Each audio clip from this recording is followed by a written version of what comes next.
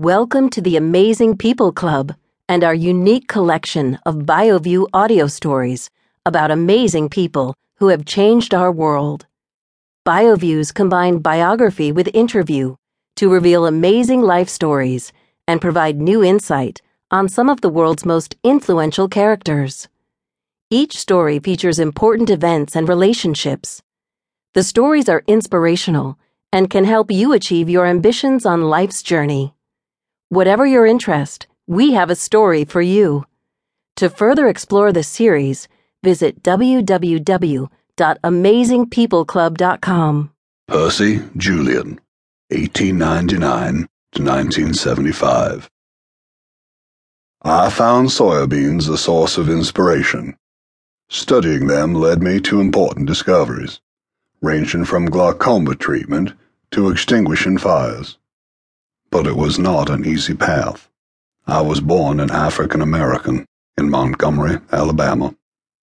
It was not a place noted for education or for research, particularly for those of black skin, descended from slaves.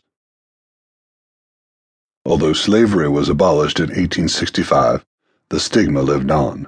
So did the restrictions and racism of the Deep South. My grandfather was a slave. I was one of 6 children born to a so-called New Age. To me, learning seemed the way forward. To pursue my education, I had to leave home at the age of 16. In 1920, I graduated from DePaul University as valedictorian, despite not being allowed to live in college dormitories, nor was I allowed to eat in the boarding house in which I lived. During that time, I found only low-paid work, but it helped me support my studies. Scientific research was my vocation. By 1923, I had earned a master's degree from Harvard University. However, they withdrew a teaching post on racist grounds. For the next few years, I taught at colleges for black people, researching when I could the work of Ernst Speth. He was an Austrian chemist, and my work was noticed. In 1929, I gained a Rockefeller Foundation Fellowship. I went to study in Austria, working at Speth's laboratory in Vienna. Once there, I learned how to read and write fluently in German. A world of chemical magic lay before me. At the University of Vienna, I earned a Ph.D. Meanwhile, I enjoyed a social life not possible in the United States.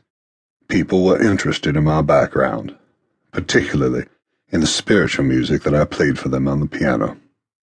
There was a lot to be learnt about life in a foreign country. A country that had its own racism. It was the birthplace of Adolf Hitler. Jews were at the center of his attacks. Many of them were my friends. It was a difficult and dangerous time for non-Aryans.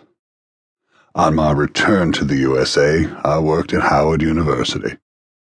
In 1932, I faced scandal when personal letters were made public. Allegations were circulated about my personal relationships. William Blanchard invited me to DePaul University. It was a great help, and I focused on research.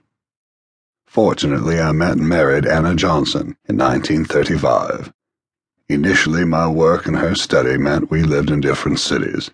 We had 2 children, and I focused on my family and my work. The calabar bean was of special interest. By synthesizing it, I developed treatments for 2 maladies. Many people became blind due to glaucoma.